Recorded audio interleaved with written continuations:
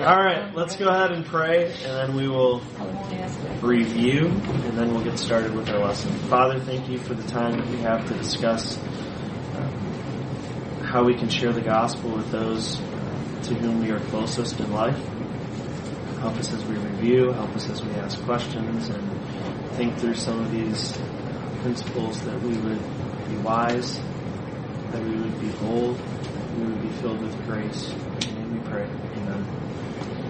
All right, so I would like to take you on a quick trek through where we have been so far in this class. This is week 10. It's my understanding that we don't have a lesson next week. I will tell you this, if we do, I will not be here. So you have next week off, whether we have it officially according to the church calendar or not. I will be in Florida, getting ready to play golf the next day. So I'm not even apologizing. Didn't even offer. Yeah. Your own father. I know. 36 holes next Wednesday. 36 holes next Saturday. You gonna fish at all or what? Just golf? What's that? Fishing? No. All right, so we have defined evangelism as sharing the gospel in order to make disciples. Week 1, we've considered. Week 2, the reasons why we don't evangelize, because God has called us to, whether that be fear, a lack of confidence in knowing how to answer objections that we're going to face. We don't know unbelievers. We're too busy, or maybe we treat the gospel unknowingly as an opinion rather than fact. We have boiled down the gospel down to the essential message that must be understood and must be grasped in order to become a believer. And we kind of broke those down into 5 key points: God, man and sin, Jesus, response, and promise. Then we've considered how our personal evangelism dovetails with God's sovereignty. We define God's sovereignty as the inherent right and power of God to control all things as He desires. And I attempted to prove in that lesson that confidence in God's sovereignty fuels confidence in our personal evangelism. So the stronger our confidence is in God's sovereignty and His control of every aspect of everything will give us more confidence as we go and we share the gospel with other people. We've looked at and learned and even practiced 2 weeks in a row how to turn our everyday conversations with people around the lunch table or dinner table or at work or wherever we're at into gospel conversations. And we targeted 2 things. Working on a transition statement, right, to go from the problem that our friend mentions to transitioning at that point when they mention the problem to the opportunity to share the gospel. And that transition statement can bring us into that 3 circles tool, where you enter into the 3 circles tool, and we kind of experimented unintentionally so that you can kind of drop in at any part of that and just go through the circles tool and discuss the gospel and share it in a very clear and concise way. In the last 2 weeks, I introduced the idea of answering objections to Christianity with genuine, heartfelt, desirous questions rather than a defensive rebuttal. And then Pastor Larry stepped in last week and walked us through, I think he got through 2.5. I think it was 3. Okay, I'll give you 3. And 4 if you count the No. He got through 2.5, 3 if you're being very kind. 3 of the most common objections. We'll cover the rest of them in our podcast. Sure, yes. And he wanted me to plug this book, so he depended somewhat on this book. It's called The Reason for God by a guy named Tim Keller. He's a pastor, or was a pastor in Manhattan. I believe he's recently retired. But the first half of the book, as Pastor Larry mentioned, it goes through the 7 most common objections to Christianity that this pastor had experienced in his ministry in Manhattan. And then, I don't remember what you said the second half of the book was, and I've even read it, so I can't remember. What does the second half go through? The second half... I'm listening, though, again, so I took your advice. Good. The second half of the book, he starts off by saying, what I've given you is not proof for God, because God's not something you can prove in that way.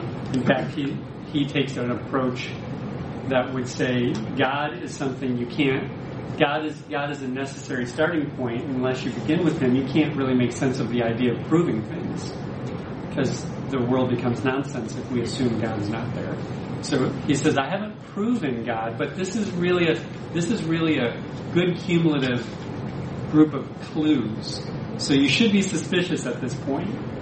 And then the next chapter he takes and he says, and now I want to point out how you probably already live like all of these things are true. So he's calling on ways that we as humans behave as if all of the things the Bible says are true, like right and wrong really is a thing. It's not just our imagination or preferences. Yes? You're saying how we already live as in everybody, like believers, Everybody. non-believers. And especially, we already recognize this as believers, but the unbelievers insisting God's not there and the idea of God's unnecessary. And yet he can't live his life like that's true. And so he spends a whole chapter pointing out how unbelievers have to live as if God's there, because they're living in God's world. They can't get away from it. And then the tail end. So at that point, I'm like, man, this is great. I can't wait to share this with all my skeptical friends. And then from there, he transitions into what should be true, how we should look at life, knowing that this is the case. And it's just really humbling. It's very devotional, and it ends with the final chapter. I think is called "The Dance of God," and it really just highlights how God, who needs nothing and is entirely self-sufficient, the source of all, first of all created us, and then second of all has done the work to redeem us so that we can be welcomed into this eternal community of love. That Father, Son, and Holy Spirit were perfect without us, and yet God has invited us, created us, and invited us to know that love and that acceptance. So it was very devotional. I felt so thankful to be rescued from my sin after reading that book. So we have given you. I do want to take one second to make a comment that we have thrown a lot of resources at you.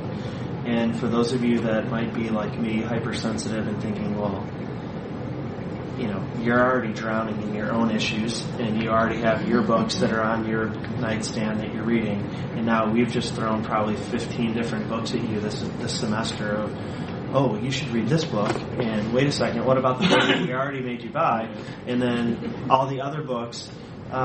So take a deep breath. You're not going to read them all. They all are good, but you don't. Few people have time to read everything. So don't feel bad that you don't own all these and you haven't read them all. I plugged it last week, but I meant to do this and I forgot to. I recommended the Audible version of his book, and if you have never listened to a book, I find it very helpful. But the pastor himself reads the book, and he's got one of the best voices to listen to that I've ever heard, at least in my opinion. So this is him. See high theory and the triumvirate of race, gender, and class as the center of intellectual energy in the academy. I answered like a shot. Religion. In short, the world is polarizing our religion. So you could see how that's pretty easy to listen to. Except for all those big words. Well, this is his introduction, and he was triumvirate. He was actually doing that on purpose. There's his introduction saying this can make your head spin, but it doesn't have to. That's what I'm saying, basically. So this week, I have, as my boss put it in one of his lessons that he started last week, he has a very modest goal. Well, I can't say that my goal is very modest, and this isn't working. So none of it's working. What's happening? Convenient technology. Frozen? Oh, there you go. I don't know. It is frozen. So I have. I'm just going to be honest. I told you up front. I am not an expert at this. Okay, and this lesson is going to prove that very clearly. And I've wrestled with this. This lesson has been in my mind for since the beginning of the semester. But it might totally rot. So I'm just giving you a heads up. But I think it's important, and it's especially important, I think, for at least myself to think through. So our goal tonight is to consider how we can be better share. We can be better share. That's great. How can we, to consider how we can better share the gospel with family. I misspelled it on my own paper. That's awesome. How in the world can we do this? So, first question, and you're probably all thinking the same thing. Well, why in the heck is it so stinking hard to share the gospel with our family? Huge investment. It's what? Huge investment. Just seeing these people all the time. You care about them a lot. Mm-hmm. My great difficulty with sharing to my family is the fact that I have made huge mistakes in my life that they know about. Mm-hmm. So I let the enemy, and I work on this, but I know it's not true, but I let the enemy tell me that I've got nothing of value to say. Mm-hmm. So they're not going to listen to me. But that is me assuming that God can't circumvent that. Yeah. Joe? Some people really just don't want to share with their family. I live with James, and me and James don't talk about the Bible that much. We talk about Grant Cardone or Ty Lopez, but he doesn't really want to spend talking about the Bible or anything or passages in the Bible. I think our family's reactions can be very volatile, and that can be a little bit scary. Yeah. And you just want to keep the peace. You know they're going to freak out, but no, they're... So, what I would like to do is to begin our discussion inside the home, considering how we can share the gospel with our kids. This is, okay, so I told you, very modest goal, right? So we could spend like an entire semester talking about just that. And I'm going to ask like one question and have some thoughts, and then we're going to move on because we have other things to talk about.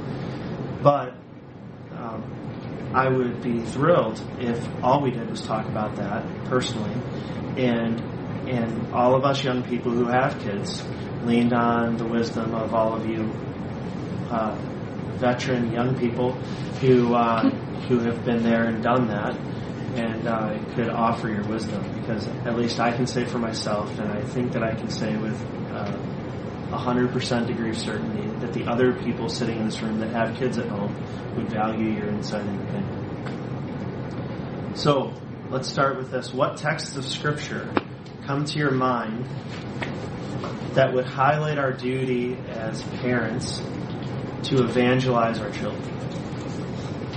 It's in Deuteronomy. What was that?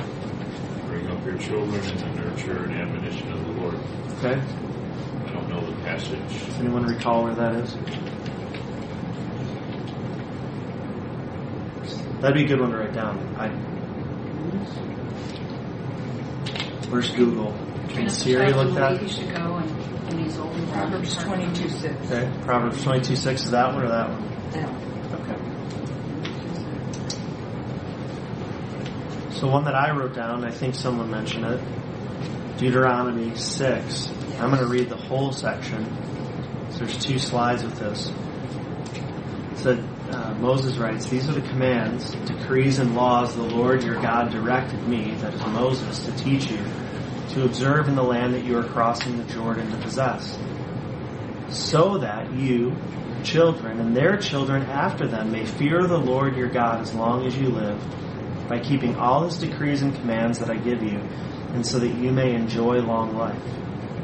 Hear, Israel, or listen up, Israel. Wake up, pay attention to what I'm saying, Israel. And be careful to obey so that it may go well with you and that you may increase greatly in a land flowing with milk and honey, just as the Lord, the God of your ancestors, promised you. Hear, O Israel, listen, wake up, pay attention. The Lord our God, the Lord is one.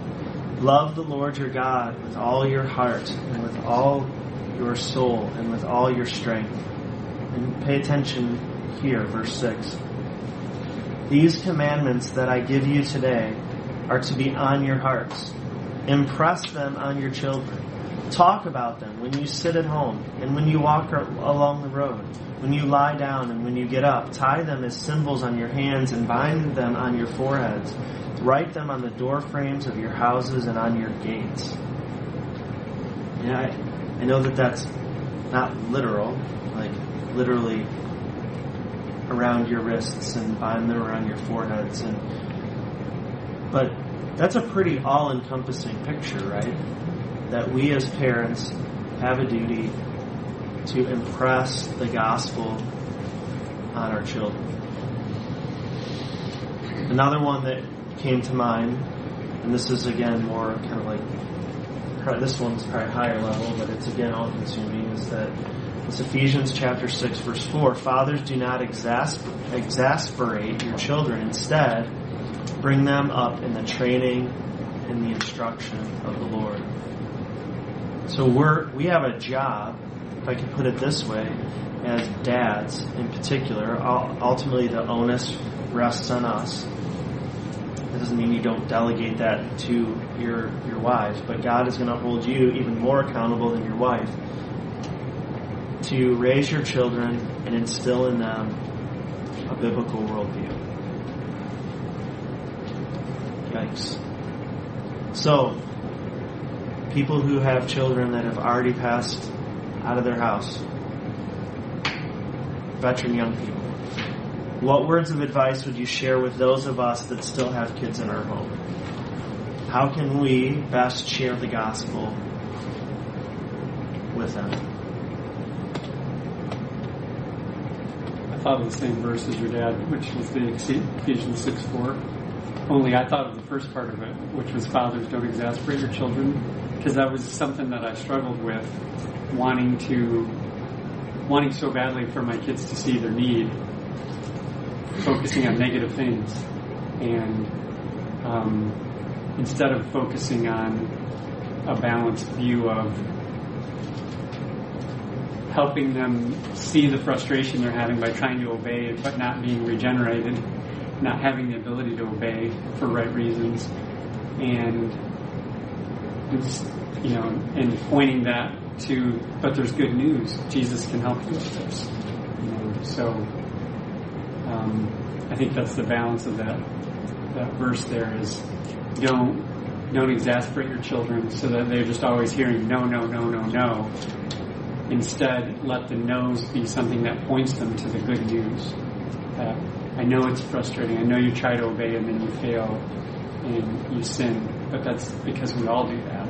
And let that point them to the training and instruction of the Lord. Okay, but practically, how does that work? So I'm entering a one-way conversation here. So practically, how does that work, though? Because I have my kids jokingly tell me my favorite word is no. Because they'll ask me, like today, I pick them up from school and have this first question: Daddy, can we go get a Frosty? No. We have to go home. So yeah. I tell them no all the time. Yeah. How am I supposed to direct? How would you even direct that frustration or something? Because I tell them no. I don't know. It's just practically, I have to tell them no. Yeah, exactly. Because they ask me 8 million questions. And most of them are, no, you can't do that. Because kids ask dumb questions, right? I don't think you can make every response. You can't, do the whole thing every time in one situation. But in general, my kids shouldn't. I look back and I would like to have been better at making sure they understood there was a reason behind all the no's and tension they felt there. And I don't mean to say I never did it right, but one of the things I think I did do well when they were young at helping to give that context is frequently, like the passage about the law says, that we would talk, when we would go see a movie together as a family, afterwards we would talk about the movie, and not just what we liked about it, but what kind of things do you learn about life from the movie? Was there anything in the movie that wasn't true? And why wasn't it? And how do we know that? And I guess just bringing what God says to bear on various aspects of life, mundane things, so that then when I had to be the no, they understood that it's because there are bigger, more important yeses, goals, reasons we're doing what we do throughout the day. Like on a Wednesday, there's a reason everything was hurried and rushed between work, school, and church, and it was because church is important. We're going to go learn about God's Word. We're going to go try to grow and be more like Christ. So it was very important that that was prioritized. And so there was a lot of no's on Wednesday, if they were wanting to participate in an event or activity that meant they would have to miss church every Wednesday. That was something that we, if it was something that was going to be a pattern, we just wouldn't do it. I guess that's one specific application of it. Anyone else? I kind of want to piggyback on what you were saying. Just something I learned as a teacher is that's a big piece. It's just not always saying no to kids and just trying to teach them. And there's a difference between like then asking a direct question versus a situation where you have kids playing and you're like, no, don't do that, no. And you have that just initial response to say no. And sometimes instead of just saying no, it's the teaching moment of, well, Jesus says to be kind to others. How can we do that right now? I know you want, and just kind of talk about it with them and see if they can problem solve. That's kind of part of, I think, what you're trying to hit on too, is trying to have a teaching moment where you can. Sometimes you can't, that's not practical, but if you never have the teaching moment and you just say no, you can reevaluate how you respond to situations. That I think is, that's the balance of, they do need to understand that mom and dad are the authority and they should just do it whether they get an explanation or not. But I think when my kids were much younger, I had this idea that was the main thing I had to teach them. You just need to learn that mom and dad are the authority and do what they say. But very quickly, they can understand some rationale behind it, and sharing that with them as soon as they can accept it is helpful to them. It helps them obey. And then it also helps them see that even with an explanation, they still will disobey sometimes, and it helps them see their own sin and need for salvation. I think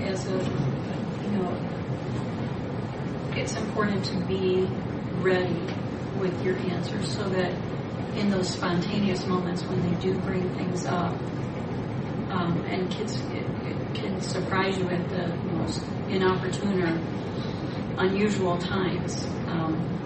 Damien was sitting next to me in the car. We were on our way to school, and just out of the blue, he said, "Yanni, am I saved?" So this is a 6-year-old kid, And I said, "Well, honey, I don't know. What we've talked about it before. What does it mean to be saved?" And he started telling me, so he knew.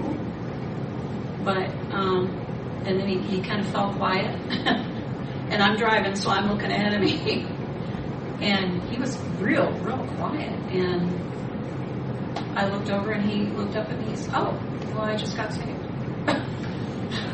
And sometimes it's just the simplest things. Now, whether he did really at that moment, or if he just said that because he saw me looking at it, I'm still not sure.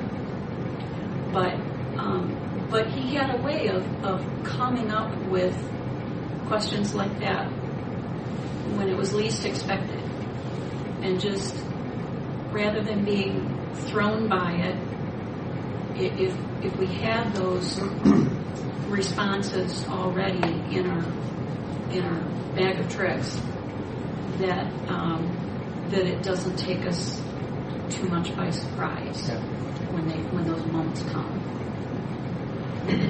So, go ahead. On a lighter note, you can always respond with the same humor that you find in what they're saying when they say your favorite word is no, Dad. You can say things like, and be ready, as Jan said, to say things like, well, actually, my favorite word is yes, but I can't always say that, and it will diffuse temporarily, but they can't use your favorite word is no card when you diffuse it that way. Well, they don't. They've actually, to their credit, they've never said that in a disrespectful way. Like when I'm telling them no, it's usually like when we're just talking about life or whatever, and they'll just bring that up to kind of, remind me that. I mean, they say that their mom's favorite word is "let's go to Target." So,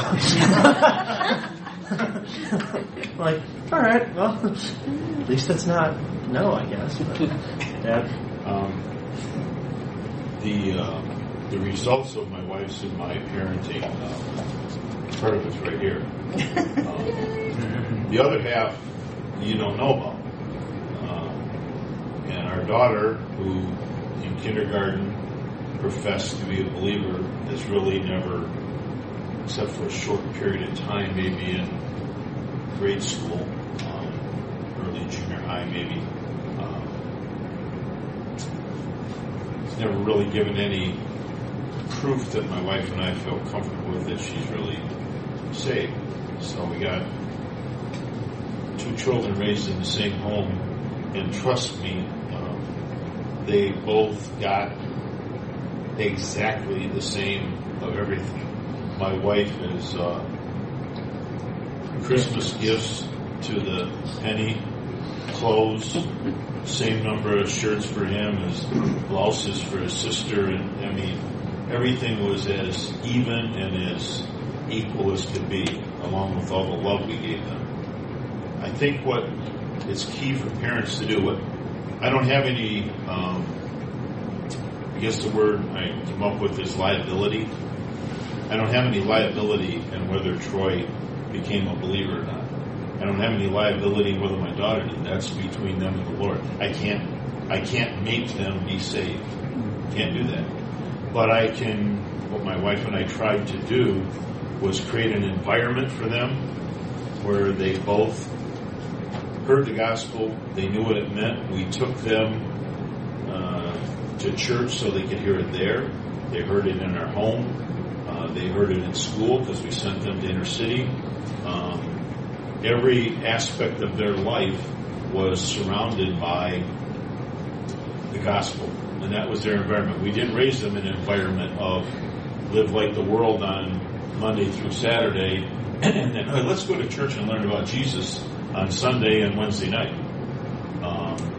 They were both brought up the same way in that environment that attempted to direct them toward the Lord. And all we could do was pray that the Lord worked in their heart and they accepted what they learned. And so you don't have any guarantee of the results as a parent. Fortunately, we got him, but fortunately we have our daughter too. And her husband are what he's kind of aiming at today in the lesson. How do I give the gospel to my Catholic-raised son-in-law? For 3 years now that we've known him, 4 years almost, him and I have had multiple discussions about the gospel and what the gospel really is compared to what he grew up knowing. And most of the time, my daughter was there, and she would even agree with me, but she doesn't live like it. She could come in here and probably give you a gospel presentation. You think, wow, but she could give a better gospel presentation than any of us in this room. But she's got a so memory like none other. Create the environment, parents. You younger ones, create an environment for your children that they can grow up knowing about the Lord, and when the Lord works in their heart, He'll work in their heart. So I would like to share what I found to be, at least for me, one of the best resources that has helped me. It's a DVD series by a guy named Paul Tripp. It's called Getting to the Heart of Parenting. He does he writes books, and he also does seminars, I guess, or I guess that's what you call it. He goes and he records these. And I don't know if you can get this online in like a digital download sort of thing. I have the DVD somewhere in a box in all my library stuff. But if you can find this on Amazon or somewhere online, I would highly recommend you get it. There's a lot of amazing information in there. He basically starts by going through some just basic foundational principles of what a family is, and then he breaks down your kids like from 0 to 18. It says here's age brackets. Here's basically what you need to be focusing on in each of these age brackets, and it's phenomenal, and you should go buy it and you should watch it. And if you're older and don't have kids in the home, and you have $30 laying around, go buy it and go hand it to somebody at church that's young that has kids and say, hey, I heard this is a great resource and I bought it for you because I've been praying for you, because we all need help. I wanted to present to you just 2 takeaways that I have often kept in my mind. I was just going to say Paul Tripp's new book, it's relatively new, called Parenting, is in our resource center, and it's very good. If you only have $10 instead of $30, you can get that. Sure. It's called what? $16 on eBay. There we go. On eBay. DVD series, $16. So here are my 2 takeaways that I remind myself, or at least seem to frequent often. The first is this: we must first possess that which we desire to pass on. We must first possess the things that we want to pass on. We have a duty as parents to pass on, as you'll watch in the DVD, an awe for God. If we are first not in awe of God, we are never going to pass on an awe of God to our kids.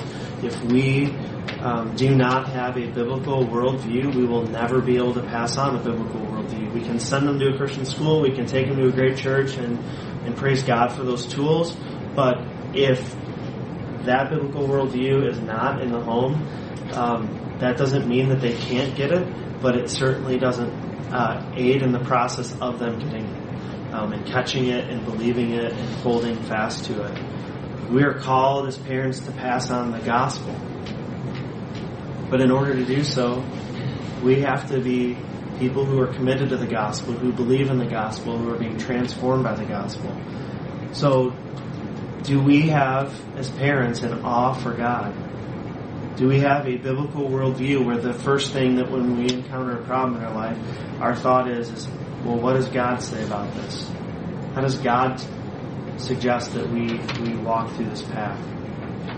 Are we being transformed by the gospel? Is our transformation obvious?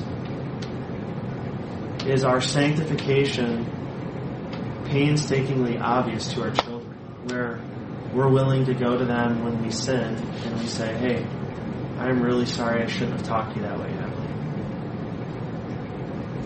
Number 2 is we must help our kids see their own hearts, just like we have been talking about the last 2 weeks, that we have to try to help that unbeliever, right, that skeptic. We need to help them see their own assumptions that they may or may not have, that they may or may not be aware of. We need to help them see and expose their own thinking.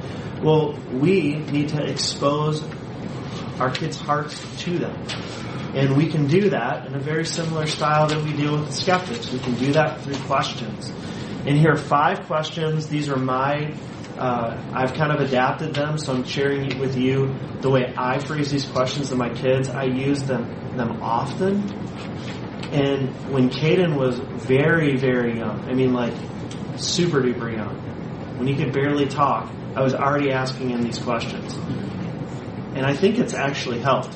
And his answers were pretty hilarious at times. But I think that there's something to this. So here are the 5 questions. I'll go at them in order, and the order is important. So the first is, can you tell me what was going on? So you walk into a room, and holy cow, it's like World War 15, and your kids are just crushing each other. Can you tell me what's going on? All you're getting them to do is to recount the situation, to just what's happening. So can you tell me what was going on? Number 2, you start going after the heart. You say, okay, well, how did that make you feel? So I walk into a bedroom, and Hadley and Caden are screaming at each other. And I pull them apart, and I say, Hadley, tell me what's going on. Whatever. My brother, okay. How did that make you feel? Even though I know what the answer is. Well, she states how she feels. That's starting to go after the heart. Okay? Then, the order of the next 2 questions, I think, are extremely important. Number 3 is, how did you respond? And this goes after their words and their behavior. Okay, so Hadley, how did that make you feel? I'm angry. I'm frustrated. Okay, well, how did you respond to your frustration? I threw my toy at Caden's face. Okay. Okay. Well, here's the next question, which is again going back after the heart.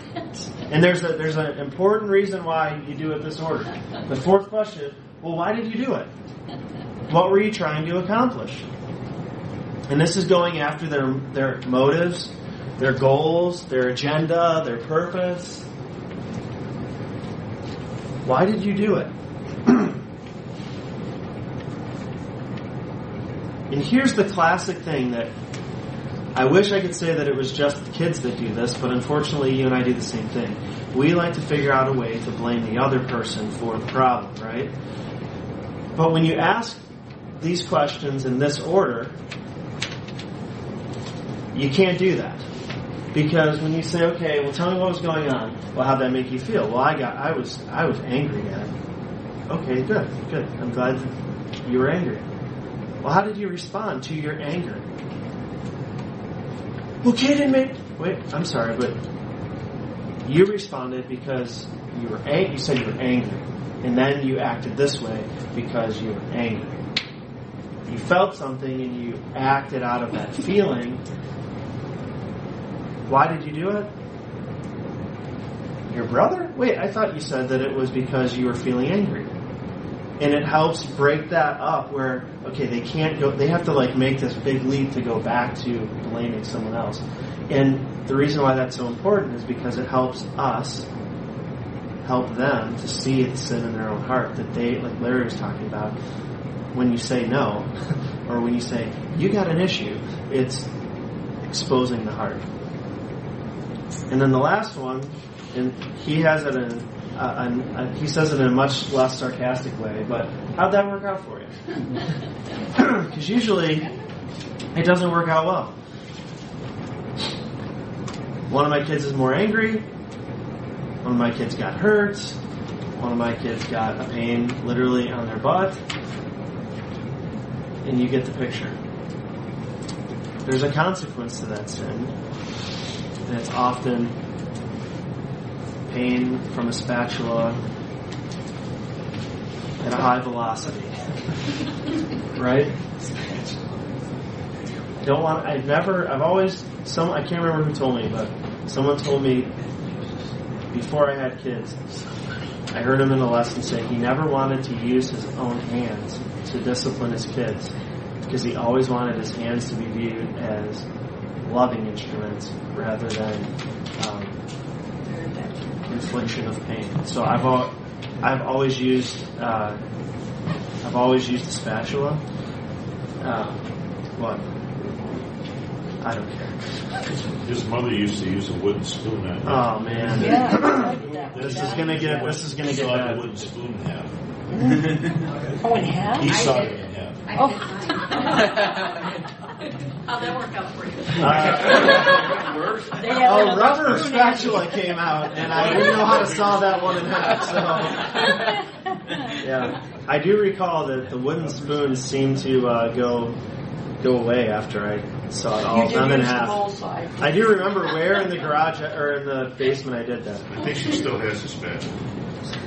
Seriously? I think it's that white one. That's the one I use? Oh.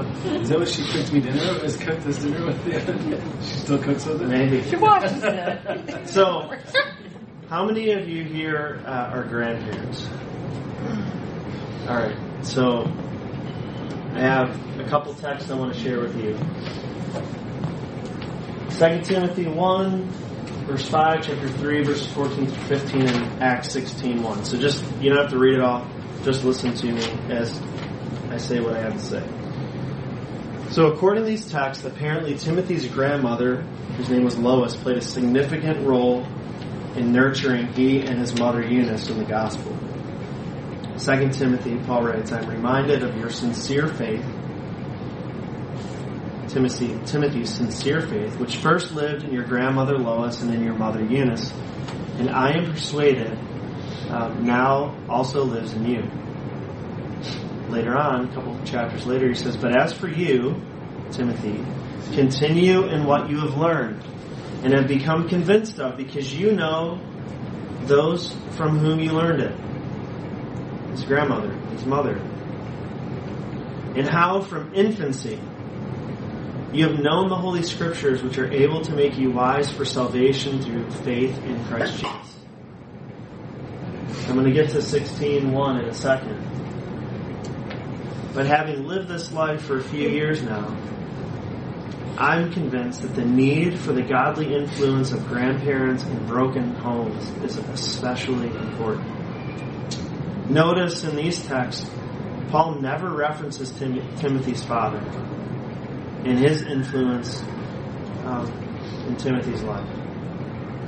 Luke reports in wherever it is, Acts 16:1, he says, Paul came to Derbe and then to Lystra, where a disciple named Timothy, that Timothy he wrote to, lived, whose mother was Jewish, that's Eunice, if I'm getting my facts straight, and a believer. So Eunice was a Jew and a believer, but whose father was a Greek. And the point that he's making there is that it was a divided home. So there was a believer and an unbeliever. So if I could just quickly say it, grandparents, do not underestimate the influence that you have in your role that God has assigned to you as grandparents. It is of eternal significance. So, let me shift gears and ask this question. It's going to be a little bit of a harder question, but I'm going to talk about, or we're going to think about, wayward, unbelieving children. Because often those people live in our home, or at least they're part of our family. So what principles, I'm not trying to get at specifics, but what principles could help us think through how we could share the gospel with a wayward child? I'm thinking rebellious. I'm thinking someone who is a non-believer, or certainly is like wildly living like an unbeliever. What are some principles that could help govern our thinking? Principle of life after death, and the two options that are there. Okay. Your mother the other day used the example of Vince Muscat with your sister. She said, Taryn, that man was in your brother's class last Wednesday night, not knowing that on Saturday evening he'd be in eternity. And you never know, as Pastor Ken said Sunday, we've all got a date, we've all got an appointment. And you never know when it's your time. And the two options are to spend eternity with the Lord or to not. And she used that principle of eternal life, and because there's eternal life either in hell or in heaven. So that principle is there, and she used that with her daughter to tell her again, you need to get things straightened out between you and the Lord. So. Anyone else? I'm just going to say that I see the example. I hope I don't embarrass her, but I see this example in my sister because she just faithfully, again and again, no matter how many times they turned or rejected the gospel or kind of avoided it, she faithfully shared with them, and not in an intrusive way, but in a faithful way. And it just persistence and faithfulness to what God has said that we have to do as share the gospel. Tenderness and caring. So I have three, if I could put it this way, three quasi-principles, I guess. This is from some books that I've read. It's also just from the life experience, having lived in the home that I've lived in the context in which I've lived, which my dad shared about. So number one, there's not a one-size-fits-all answer. So I'm thinking big principles here, not specific like eternal life, eternal death. I'm talking that there's no one parent, child, or situation that is the same. So every situation is unique, requiring an equally unique response or path forward. If you, depending on who you talk to, you can, that child is rebellious, kick him out of the house. If it's a guy, kick him out of the house. If it's a girl, there's not a one-size-fits-all answer for this because every situation is impossibly hard and super weird and difficult. So don't feel like you have to, obviously you want to apply biblical principle, but you don't have to, so-and-so said this, so therefore this is exactly what I have to do, and this is going to fix the problem. I dare say it won't. Number one is there's not a one-size-fits-all answer. Number two, attempt to walk the tightrope of grace on the one hand and truth on the other hand with Spirit-sought wisdom. I'm going to repeat that again because that's a lot of words. So we want to attempt to walk the tightrope of grace and truth with Spirit-sought wisdom. So we want to be gracious because they're rebellious. They're probably unbelieving. They're going to make stupid choices because they're immature and they're self-centered. So they need a lot of patience, a lot of grace, a lot of forgiveness. But we cannot, at the same time, be so gracious that we just compromise the truth and roll over it and pretend like that doesn't exist, and we just have a bunch of just fuzziness, because that's not loving either. So we have to somehow, with Spirit-sought, that's prayer, Spirit-sought wisdom, figure out how we negotiate those two things and hold them in tension as we walk this hard road. And then number three, this is easier said than done. The third is keep the line of communication open as much as it depends on you. Keep the line of communication open as much as it depends on you. And I can say, with all of the craziness that I've witnessed in my life, my parents have done that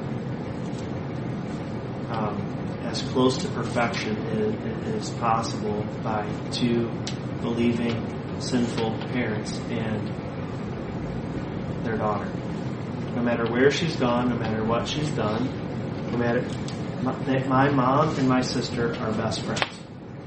My sister is crazy, and I love her to death, but she is crazy. She calls my mom like 10 times a day. Maybe, that's probably an exaggeration, right? Maybe not. 9. It's pretty close. It doesn't matter. She gets off work. She calls my mom. She calls my mom. It doesn't matter what she's doing. She calls my mom. They're best friends. And I look at my mom and I look at my dad and I think they have imperfectly walked that tightrope of grace and truth with a whole ton of prayer. And they've kept the line of communication open, and they have an opportunity to continue to share the gospel with my sister and her family because of it. So we're not going to finish everything. So, man, I have like another page and a half of stuff, and I think we could cover it next week when you're not here. Yeah. That's fine. Do we have? No, we don't have. We don't have stuff next week. Farther than Larry did. We looked in the book. Ooh. Whoa. What did I miss? Get What? burned. Come on, you got farther. So I'm going to pray, and Just for this coming Sunday school. so I'll tell you what I was going to talk about, and then we'll probably get to it next time. But the next one is, and maybe you can think about it between now and then, but to discuss, so we've discussed children, we've discussed wayward children, next, unbelieving spouse. And then I'd like to discuss this very, very difficult principle to apply, but the idea that there are times when you encounter someone who is antagonistic to the gospel, and you, to protect and preserve the beauty of the gospel, you have to refrain from sharing the gospel. I believe Scripture teaches that, and I would like to show that to you so you don't think I'm nuts. And we'll talk a little. Yeah, we'll talk about that. And then I have some practical principles that I'd like to share. My goal was to also talk about sharing the gospel at work, because I think that is another place where we very likely might have the opportunity, but have to be very shrewd. But I don't know if we'll have time. We'll see. So let's pray, and then we will get going. God, thank you for your word. Thank you for your wisdom that you have given to us through it, through the Spirit, and through your people. Thank you for the Muscats. Thank you for Vince. I thank you for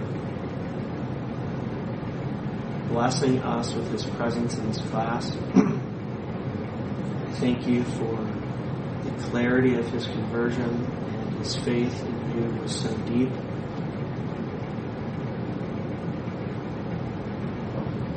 I pray that we would emulate his boldness. He was such a tenacious witness for you that most of us are so opposite of that we're so bashful to ever open our mouths and communicate your truth. Yet he had no fear. He was a bulldog. And I pray that you would may that be our lasting impression of his desire, the intensity of his desire to see others saved, and that we would emulate that in our brother who is now enjoying your presence and enjoying the faith that has been made sight. And it's in your Son's name we pray. Amen.